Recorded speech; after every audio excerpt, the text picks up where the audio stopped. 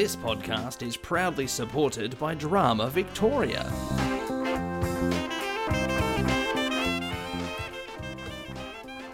Hello and welcome to The Aside, a podcast for drama teachers and students. I'm Nick Waxman and this is a script tease episode where we talk through some of the world's greatest plays, jump through the major plot points, give some background, and of course, spoil the endings. All in less than 5 minutes?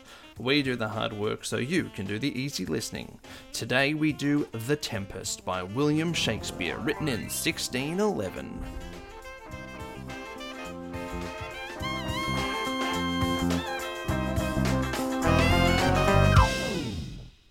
Why is it called that? A tempest is a big storm, a violent, windy storm. The Tempest is named after the big storm that dominates the entire first scene of the play. The storm is not just literal, it is also the storm within many of the characters. Shakespeare, as usual, draws our attention not just to the word, but to the thing behind the word. When Prospero uses his magic to whip up a storm that shipwrecks the King of Naples on the island, the tempest seems like a very physical manifestation of Prospero's anger and his suffering.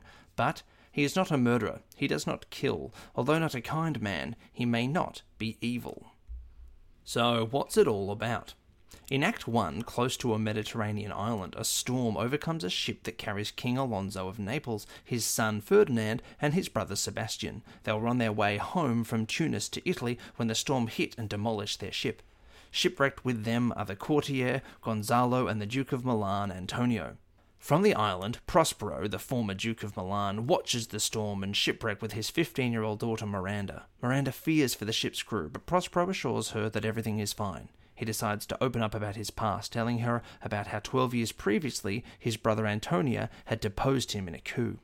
With the aid of Gonzalo, Prospero had escaped in a boat with the infant Miranda and his books of magic. They travelled to the island, made it their home, and enslaved the only native islander, Caliban.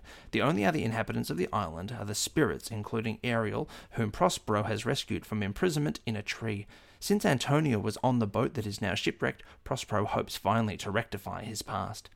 As Miranda sleeps, Prospero discusses his role in the shipwreck with Ariel. They plot about what to do with the men now that they are on shore.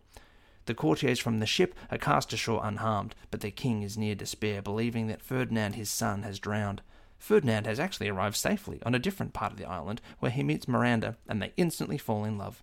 Prospero, fearing for his daughter, captures Ferdinand and forces him to carry wood. In the meantime, Ariel seeks his freedom. Prospero promises that he will liberate Ariel from servitude, following the completion of just a few more tasks. Act 2. Ariel uses music to lead the courtiers astray, while Sebastian and Antonio plot to kill the king while he is asleep. Their attempt is foiled by Ariel. All of the people from the ship become even more confused as they wander around. In another part of the island, the timid court fool Trinculo has come ashore and discovered Caliban. Trinculo hides beside Caliban from an approaching storm, and the ship's butler Stefano finds them. Act 3 to 4.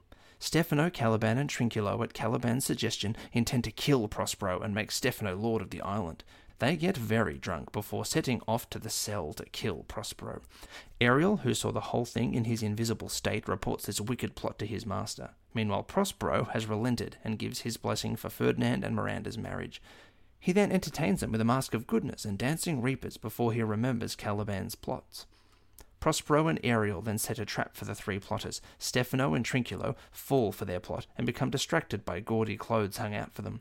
After they touch the clothing, they're chased away by spirits disguised as dogs. Ariel brings all the courtiers to the cell where Prospero, renouncing his magic, reveals himself. Instead of enacting his revenge, he forgives them and accepts the return of his dukedom.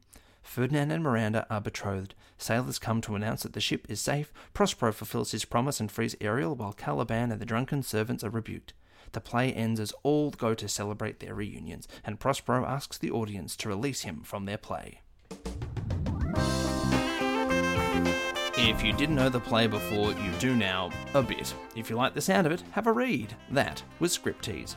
Remember, this was just our version of the play's story, highlighting the bits we think are important. You may also have your favourite bits and moments you want to mention. If you do, please leave a comment on SoundCloud or Facebook. We'd love to hear from you. The script of this episode was written thanks to Shakespeare.org, the Shakespeare Birthplace Trust. That's all from us at The Aside, and this episode of Script Tease. There are a load of episodes in the bank, including more Script Tease episodes and over 300 episodes of The Aside. If you would like to ask us a question, do not hesitate to do so at asidepodcast@outlook.com. Thank you to Hailery for letting us record here, to Aaron Searle for providing the music, to Drama Victoria for their ongoing support, and of course, thank you for listening.